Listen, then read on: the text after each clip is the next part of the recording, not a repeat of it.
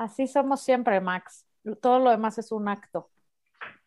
Ahora sí ya empecé a grabar para que no se me esponjen aquí. Laura llega y nos saluda, Adina se enoja por todo, yo ignoro a la humanidad, así. 2:29 y ya me están regañando, o sea. No, te estamos regañando porque llegaste y dijiste hola Max y a Adina y a mí que nos pique un pollo. ¿Los pollos pican? Los pollos Sí, pican, ¿no? se ve que nunca has ido a una Sí. granja, Dina. Sí, Te hace falta ir. nada más para que tengas el contexto. Cuando yo iba en primero de prepa, me fui a vivir a una escuela con granja y trabajé en los pollos. Entonces, ¿En dónde? Pues, reprobaste. ¿En dónde era la granja? me fui a estudiar a Israel y en Israel o sea, hay como kibutzes. O sea, Exacto. y esta era una prepa naranjas. que tenía una granja rural grande y productiva y trabajaba con los pollos. No sabes que los pollos pican. Habían pollos y naranjas, casualmente. Exacto. Pero nunca viste que los pollos pican el piso y comen sus semillitas. Sí, pero no a la gente. No, o sea, a mí no me picaban. O sea, tú dijiste que nos pique un pollo. O sea, por eso, porque es así como o sea, ya es muy extenso. O sea, muy complicado. Dejemos de decir idioteces. Hoy invitamos nuevamente, ahora sí, Max, ahora sí eres el invitado más invitado de este glorioso programa. Por primera vez estás en un jueves de chelas que, como puedes ver, funciona distinto. Porque ya no he chelas y no es jueves. Exacto. Pero porque el público conocedor te aclama, Max. Yo lo siento mucho por Marce, que es la señora esposa de Max. No sé del 1 al 10 qué tan celoso sea, pero Marce, tienes que saber, Max tiene sus fans en la Burra Arisca. Muchas. Sí. Entonces, no, además también queríamos una conversación un poco más informal y que te vean que pues nada, que apareces por aquí de vez en cuando. Hola Max, bienvenido. Ahora, lo que es un hecho con este programa de Max es que habíamos jurado, perjurado y triple jurado que durante mucho tiempo no íbamos a hablar de política y es como la mafia. Juramos que nos íbamos a salir and they pulled me back in. They pulled you back in. En este país no se puede, y qué bueno que no se puede, porque Max escribió algo muy importante al respecto esta semana. ¿Y qué tal el show de la mañanera de hoy? Ya platicamos un poco el tema. Bueno, a ver, para mí es un placer siempre estar con ustedes, es divertidísimo. Espero que se empiecen a poner ya poco a poco de mejor humor, porque empezó esto como un poco tenso. Entonces, y el tema del que yo voy a hablar no pone de buen humor a nadie. Entonces, necesitamos así como algo en el Inter, ¿no? Oye, además, Max, no nada más te estamos lanzando al estrellato nosotros, no tus otros programas, eso es a dónde vas, nosotros. También ya fuiste lo que nos platicabas, muy mencionado en la mañanera el día de hoy. Así es, fui mencionado hoy en la mañanera. Yo creo que una de las peores ocurrencias que tiene el presidente, ya poniéndonos serios, más allá de que yo haya sido mencionado el día de hoy en la mañanera en esta sección de quién es quién en la mentira, le puso así algo así en el presidente, en las fake news, una estupidez así. Vivimos en el país más peligroso para ejercer el periodismo de todo el mundo y el presidente se le ocurre que es una buena idea decirle a sus feligreses que hay personas que son enemigos del país porque critican al presidente y me parece terrible, ¿no? Yo no tengo miedo de que me vaya a pasar algo en concreto, pero sí me parece un ejercicio terrible que el jefe del Estado mexicano que tiene que arreglar temas de niños sin medicinas para el cáncer y el inicio de sexenio más violento de la historia, esté ocupando 2 horas de su mañana para llorar de las personas que lo criticamos, ¿no? Entonces me parece terrible en un país en el que el crimen organizado mata periodistas porque hablan mal de ellos, ¿no? Entonces ya poniéndonos serios, no tiene nada de chistoso lo que hizo hoy el presidente y lo que dice que va a hacer todos los miércoles, ¿no? En las mañaneras. En fin. Ay, ya tengo, o sea, #goals. Me voy a abocar mucho en mis tweets para que me mencionen alguna mañanera. Un miércoles. Sí, fue una cosa de locos. Yo me levanté, estaba tomándome mi café hoy en la mañana y me empezaron a llegar WhatsApps, me empezaron a llegar, saliste en la mañanera, y el video y la foto, o sea, por todos lados. Además, pasó que hoy se descompuso toda la zona en términos eléctricos. entonces no tuvimos electricidad desde las 3 de la mañana hasta por ahí de las 11 de la mañana, entonces me llegaban WhatsApps y yo no podía contestar porque la señal es una pesadilla, en fin, fue una de esas mañanas caóticas, pero bueno, sí, en un país en el que ejercer el periodismo es de vida o muerte, el presidente considera que es buena idea decir a estos son a los que hay que estar vigilando porque nos critican y dicen cosas feas de nosotros, ¿no? O sea, seguimos en el hashtag todo mal. Ahora, Algo así. esa es la sorpresa de hoy. La razón por la que te invitamos hoy es porque ahora viene esta otra pendejada, digo, porque se suceden, ¿no? Unas suceden, o cómo se dice, unas a otras. De el consenso, el concilio, el votación, ¿cómo le llamamos a la mamada esta del 1 de agosto? La verdad es que no tiene nombre. A ver, hace algunos años se hicieron una serie de reformas constitucionales para incluir unos conceptos que se llaman de democracia directa, ¿no? En diferentes lugares del mundo, en democracias desarrolladas, hay conceptos de democracia directa que son las consultas, los plebiscitos y demás, que son ejercicios democráticos que se utilizan para cuando el gobierno carece de legitimidad para tomar una decisión o considera que la población debe tomar una decisión previa a una serie de medidas políticas. Brexit es uno muy reciente que todos conocemos muy bien, que es el gobierno británico no sintiéndose suficientemente legitimado y capaz para tomar una decisión tan compleja y entonces abre un plebiscito, abre una consulta a la población para que después esa consulta sea puesta a consideración por el gobierno para tomar una serie de medidas. Brexit fue una tragedia monumental, ya la conocemos todos. Al día de hoy todavía no saben cómo demonios procesar el concepto y la decisión ciudadana, pero bueno, de ahí viene esta historia, ¿no? O sea, nada más quiero hacer un paréntesis.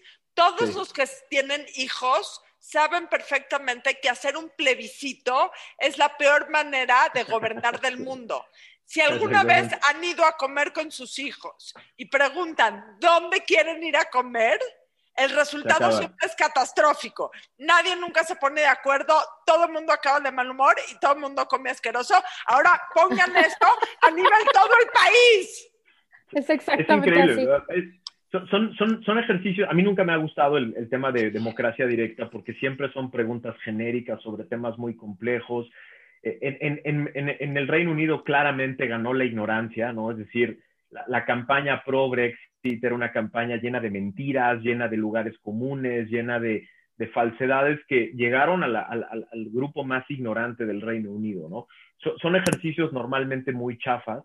En las democracias más desarrolladas, normalmente los plebiscitos son sobre temas muy concretos, sobre decisiones muy específicas, para que funcionen de algo, ¿no? Para que tengan alguna dirección para el gobierno. En México siempre hacemos todo mal, desde el diseño constitucional de la consulta hasta la pregunta, que es una locura que ahorita la vamos a platicar. Ahora, para los que no sepan de qué estamos hablando, de lo que estamos hablando es que el 1 de agosto va a haber una consulta ciudadana para preguntarnos qué, Max. A ver, tengo aquí la pregunta porque la pregunta es la cosa más barroca, chafa, absurda que pudo haber habido en México. Y según yo, incluso es inconstitucional. Ya no, la pregunta era inconstitucional, la Corte la revisó y la Corte acabó haciendo la cosa más chafa que pudo haber hecho para darle gusto a todo mundo, es decir, para que el presidente no se quedara sin su consulta. O sea, Saldívar, digamos, movió todo lo que pudo mover para que no se quedara sin consulta el presidente y para que la pregunta fuera lo más inocua y absurda posible. Dice así la pregunta: ¿estás de acuerdo o no que se lleven a cabo las acciones pertinentes, whatever that means, con apego al marco constitucional y legal para emprender un proceso de esclarecimiento de las decisiones políticas tomadas en los años pasados por los actores políticos encaminado a garantizar la justicia y los derechos de las posibles víctimas? ¿Sí o no? Esa va a ser la consulta. O sea, básicamente lo que nos están preguntando es: ¿quieres que en la democracia se haga justicia? Sí, básicamente sí. Eso es lo que todos queremos. No me tienes que preguntar, dice la Constitución que hay un aparato gigantesco llamado Estado, hay un sistema de justicia que se encarga de investigar delitos, someterlos a la justicia, hay un poder judicial que se encarga de revisar si las pruebas aportadas por el Estado son suficientes o no, hay un sistema penitenciario que se encarga de llevar a esas personas guardaditas un rato a un lugar, y that's it. Ese es el modelo que aceptamos los que vivimos en una democracia. La pregunta básicamente lo que nos pretende preguntar es si nos gusta una de las funciones básicas de la democracia. Solo y para que eso se va a se gastar van a 500 millones de pesos. más de 500 millones de pesos De y se nuestros va a pesos. desplegar de nuestros pesos, de tus impuestos, de los de ustedes tres y todos los que nos están viendo, más de 500 millones, porque 500 millones es el presupuesto para la consulta, pero pues, se va a tener que desplegar todo el aparato del Instituto Nacional Electoral, organizar casillas, generar toda una serie de elementos para que la gente ponga en una boleta si está de acuerdo que se ejerza la justicia en una democracia, ¿no? Básicamente. Pero ¿cuál es el contexto acá? Creo que es importante explicarlo. O sea, no es la pregunta, sino es lo que, no es lo que dice la pregunta, sino lo que López Obrador quiere hacer notar o quiere preguntar indirectamente. Absolutamente. Porque la pregunta original era básicamente si estábamos de acuerdo con que se enjuiciara a expresidentes. Primero generaron todo un discurso tramposo en el que le convencían a la gente que los expresidentes tenían alguna especie de protección constitucional, que no la tienen. Primero, Morena y López Obrador le convencieron a la gente de que los presidentes expresidentes son impunes porque la Constitución los protege. Y entonces lo que generaron fue esta idea de que hacía falta una consulta para que la Constitución dejara de protegerlos y él pudiera enjuiciarlos. Nada más falso. Los presidentes tienen una especie de protección constitucional, no se llama fuero, ese es el nombre coloquial, es una protección constitucional que implica que el aparato de justicia del que hablamos antes no puede proceder contra ellos mientras están en el encargo. Pero la protección constitucional no es de la persona, es del encargo. Por lo tanto, la protección constitucional dura del 1 de diciembre de un año al 1 de diciembre de 6 años después. Eso es lo que dura. Una vez que sale esa persona, es un ciudadano común y se le puede meter a la cárcel por cualquier acto que haya cometido dentro de la presidencia o fuera de ella. Entonces, el presidente no necesita preguntarle a nadie. El sistema de justicia no necesita preguntarle a nadie. Pero la pregunta que dice Adina es, ¿y por qué lo hace? Bueno, porque sabe que no tiene elementos. No tiene un solo elemento en contra de ninguno de los expresidentes. Es más, contra presidentes del sexenio de Calderón hacia atrás, ya prescribieron prácticamente cualquier delito. La prescripción es el tiempo que tiene el Estado para perseguir un delito. Es una protección de seguridad jurídica para nosotros, para que el Estado no tenga siempre abiertos expedientes contra nosotros. La prescripción es el tiempo que está establecido en el Código Penal para que cierto delito pueda ser perseguido por el Estado. Es la caducidad. Más o menos, ¿no? La fecha de caducidad. La fecha de caducidad, vamos a decirle así, es la fecha de caducidad del delito. Y es la media aritmética de la pena. Haz de cuenta, si la pena de un delito va de 1 a 8 años, se suma 1 más 8, que son 9, la media aritmética son 4,5 años de prescripción de ese delito. ¿Qué quiere decir? Que el Estado tiene 4 años y medio para encontrar elementos en mi contra y proceder penalmente contra mí. Si no lo hace, al año 4.5, acaba la función, pierde la función el Estado, la facultad del Estado de perseguirme a mí por ese delito en concreto. El presidente López Obrador sabe perfectamente, porque estoy seguro que lo sabe, que la gran mayoría de los delitos cometidos incluso por el presidente Calderón, si es que hubiera alguno, para atrás, están prescritos. Y ya no hay manera, a menos de, hay un cajón específico que son los delitos de lesa humanidad, contra la humanidad. Pero esos son muy complejos y eso sí prácticamente puedo asegurar que no existen en este país desde hace muchas décadas. Por lo tanto, la gran mayoría de los delitos están prescritos. Hoy están prescribiendo, en estos días están prescribiendo los delitos que pudo haber cometido Peña Nieto en los primeros 2 años de su gobierno, los normales que tienen que ver con corrupción, porque prescriben entre 4 y 6 años, ¿no? Entonces, en el año 3 del presidente actual, están prescribiendo ya los delitos que pudo haber cometido Peña Nieto en sus primeros 2 años de gobierno. Entonces, es una trampa para tener tema de conversación y no dedicarse a gobernar, básicamente. Claro, y Max, ¿qué opinas sobre, o sea, de las consultas que se han hecho? Yo no lo sé, no lo he leído, no me lo he encontrado por ahí.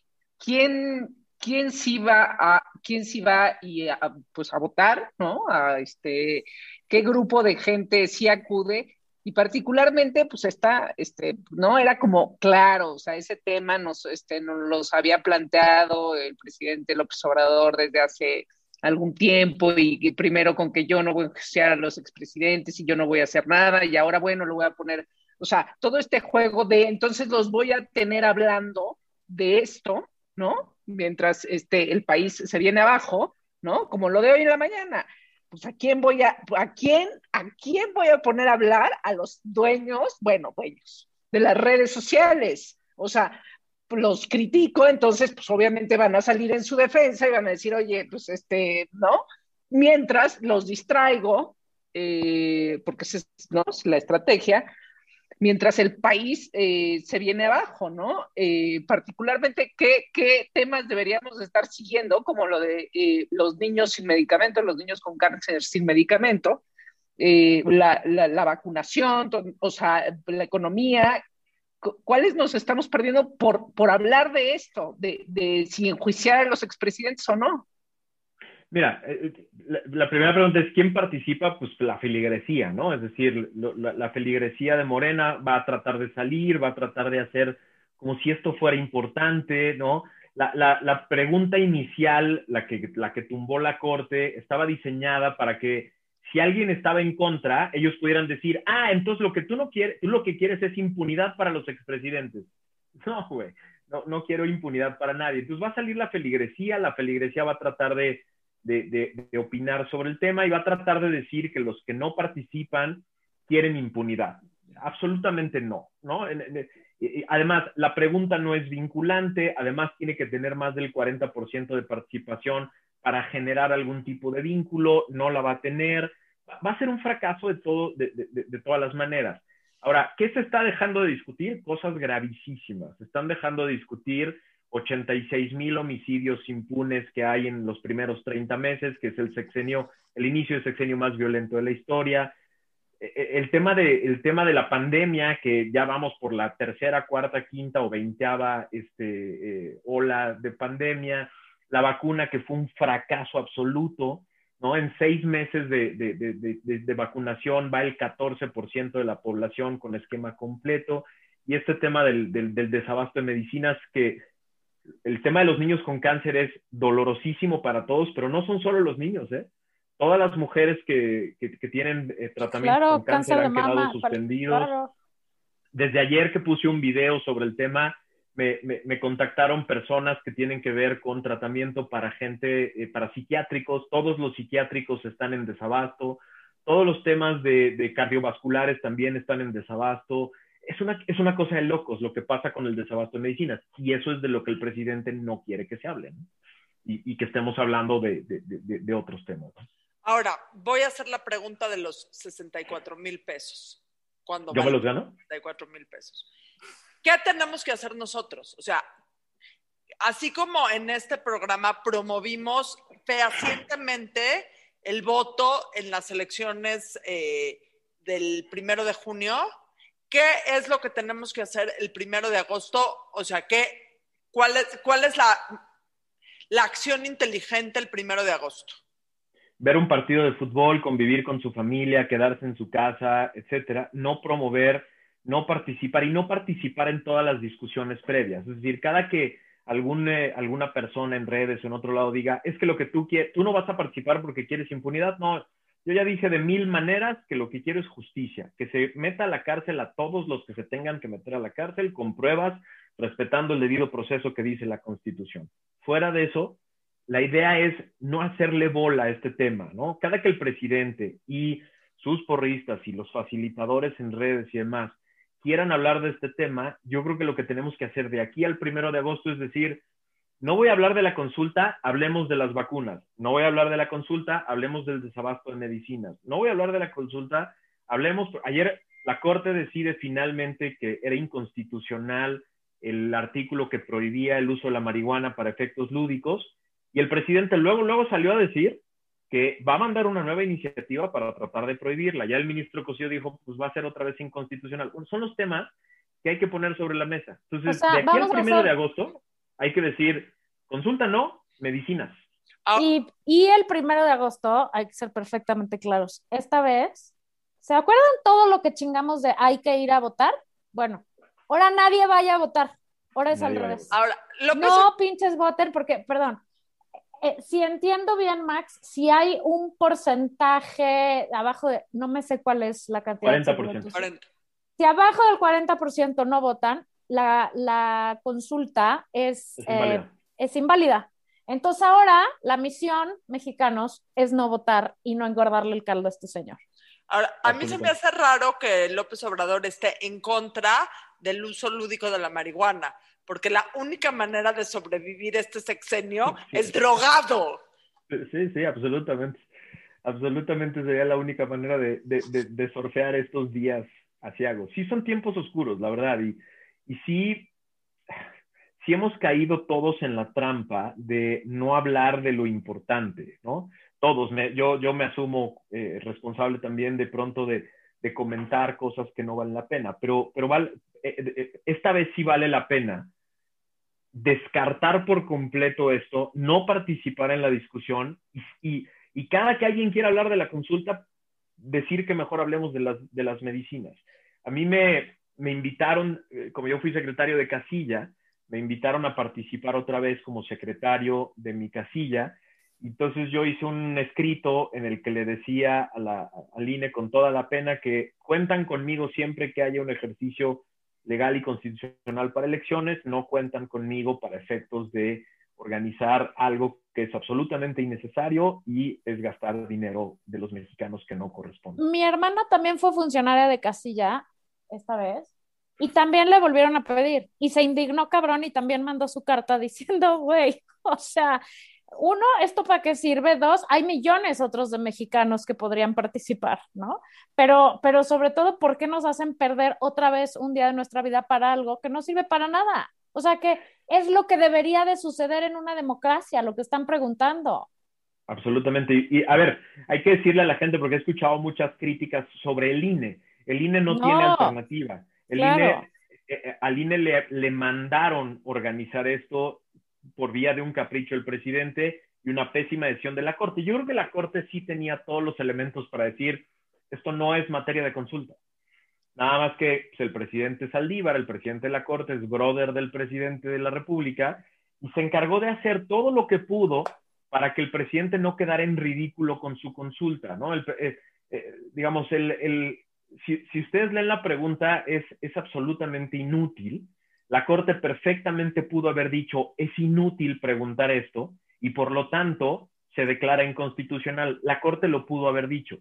Pero como la Corte la declara constitucional y reformula la pregunta, mandata al INE a hacer la organización de la consulta, y el INE no tiene salida, el INE no puede negarse. Entonces, no manchemos el buen nombre que ya se reganó otra vez el INE en el 6 de junio, con la idea de que este es un capricho de los consejeros. Absolutamente no, esto es algo impuesto, ¿no? Y además, digo, a ver, no es la voluntad del INE, ¿no? Y ya hablaremos otro día nada más rápido de la Suprema Corte, que híjole, qué bárbaros. Tan buen prestigio que tenían antes, ¿no? O sea, cómo ha ido reduciendo su credibilidad a partir de este tipo de cosas. Era una cuestión, como dices, vaya, yo no me sé los términos a profundidad, pero en efecto es una inutilidad esta pregunta. Absolutamente. Y lo grave de los órganos de última decisión, es decir, cuando un órgano del Estado es el último que decide algo, vive de su prestigio, es decir, la legitimidad de sus decisiones tiene que ver con la calidad de sus decisiones, ¿no? Entonces, los órganos de última instancia, como lo son el INE en algunas cosas, el Tribunal Electoral en otras y la Corte en otras, viven de la calidad de sus decisiones y el prestigio y la legitimidad de ellas lo generan con base en la legitimidad que implica el tomar una buena decisión. Y como dice Laura, pues la Corte lo está pegándole a su legitimidad y a su prestigio una tras otra, ¿no? Sí, qué tragedia. Y bueno, dentro de todo, o sea, yo entiendo perfecto que el INE es nuestro tesoro, digamos. O sea, hay que cuidarlo. Y hay que cuidarlo muy cañón. Pero por otro lado, además, no digo de ninguna manera que esté bien que se hagan estas cosas y se despilfarre el dinero de esta manera, siguiéndole el teatrito a este señor. Pero bueno, entre que lo haga el INE o que ponga sus mesas afuera, como ya hizo una vez una consulta pendeja, pues no fue la del aeropuerto. O sea, sí. Que sacó sus pinches tablones de Sams, los puso en la calle y dijo firme aquí el que quiera o no, y que nadie puede realmente ahora sí que dar fe y legalidad de que el que haya firmado firmó, ¿no? Pues entre una cosa y otra, o sea, entre Guatemala y Guatepeor, pues mínimo que sea el INE el que le pueda decir no señor, o sea, no procedió, o sí procedió, o lo que sea, a que de otra manera lo haga a la mala o sea, lo que quiero decir es, mientras siga siendo el mismo órgano confiable el que haga estas cosas, sí, nos cuesta un chingo de dinero, pero por lo menos, pues es la autoridad en cuestión de encuestas y de votos y de cosas, ¿no? En este ejemplo que pones hubiera sido muy interesante que hubiera sido una consulta formal, constitucional, organizada por el INE, la del aeropuerto, y en una de esas, ahí sí salíamos todos a decir por qué era importante mantener el aeropuerto. Exactamente. Pero justo porque no es una pregunta que haya que contestar. Creo que la invitación a quien nos ve y nos escucha es, en esta no le hagan el juego, ¿no? Porque entonces parecería, a ver, no hay manera, yo no veo cómo, si después de que pasamos una elección tan competida, tan pública, en la que hubo 51% de participación, no veo cómo vaya a juntar 20% de participación en esta locura, ¿no? Entonces... No retes a la gente, no retes a la gente, o sea... Sí, acuérdate que la pendejez es infinita y que luego uno nunca sabe.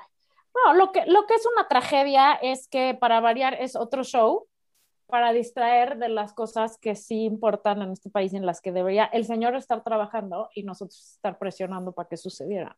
Y aquí nos tiene hablando de esto, pero pues sí era importante decir, no voten, esta vez se trata, no. Ahora sí, váyanse a su vacación, etcétera, lárguense, sean unos irresponsables, no voten, no estén. No voten y no participen en las casillas, eso también va a ser muy interesante. Yo no sé cómo le va a hacer el INE para juntar a la cantidad de gente necesaria para tener las casillas necesarias. No ¿Cuántas sé cómo casillas se van van a abrir, No tengo idea, la verdad es que no sé cuántas pueda abrir. Yo creo que va a ser el cálculo el INE cuando tenga más o menos el número de personas que dijeron que sí, ¿no? ¿Y no podría pasar que el INE dijera, güey, no hay quien haga esto? Es posible. O sea, nadie quiere participar, no lo podemos hacer. Es posible, digamos, hay un principio que es la autoridad no está obligada a lo imposible. Entonces, si eventualmente el INE tuviera por eso a mí, no voy a balconear a la chava que es la capacitadora que me tocó, pero me dijo, me lo puedes poner por escrito, y por eso hice el escrito, porque yo creo que el INE lo que va a tener que juntar es escritos de mucha gente que dice, no, yo no le entro, ¿no? Y entonces, si eventualmente tiene lo suficiente para decir, no hay manera de organizar este despliegue nacional, en una de esas sí puede decir el INE, pues no se pudo, ¿no? Las autoridades no están... El INE, lo que la gente que no entiende al INE, lo que no ve, es que el instituto es un aparato central con consejos locales que convoca a la ciudadanía a la organización de la elección. El INE no tiene millones de servidores públicos a su cargo. Tiene unos cuantos miles que convocan a la ciudadanía a generar la organización masiva que recibe todos los votos, ¿no? Esta vez es muy probable que no lo veo difícil, ¿no? ¿No? ¿Sí? ¿Tú crees? Yo veo difícil que suceda eso, que mucha gente diga por escrito no. ¿No sabes los problemas que tuvieron para juntar gente para la elección constitucional, Sí, sí, ajá, sí sé, ¿no? Y ahora, sí, o sí supe, y sin embargo me cuesta trabajo creer que no vayan a juntar gente. No sé, sería interesante por lo menos que salieran Sería a decir, interesantísimo. tanta gente nos escribió, ya, lo vamos a hacer pues si se Okay. pude, pero tanta gente nos escribió, tantos ciudadanos mandaron una carta diciendo, no estoy de acuerdo, bla, bla, bla, bla. Ese sería un dato muy interesante. Sería un dato Sí. muy interesante que se hiciera público, ¿no? Toda la gente que se negó abierta y públicamente, o sea, o bueno, por escrito, por lo menos de manera oficial, sería un dato muy interesante. Pero Lorenzo Córdoba es un caballero, entonces dudo que tengamos ese dato. Bueno, Max, muchísimas gracias una vez más. ¿Cuáles son tus redes? Siempre es un placer. Max Kaiser 75 en Twitter y en Instagram, y mi página de internet donde publico todos los sábados alguna columna es maxkaiser.com.mx. ¿Es Max Kaiser 75 porque tiene 75 años? Exacto. No, porque soy modelo 75, que son los mejores modelos que hay. Porque es un bebé. No vayan a votar el 1 de agosto. Adiós. No voten, no participen, no comenten sobre la consulta. Muchas Bye. gracias.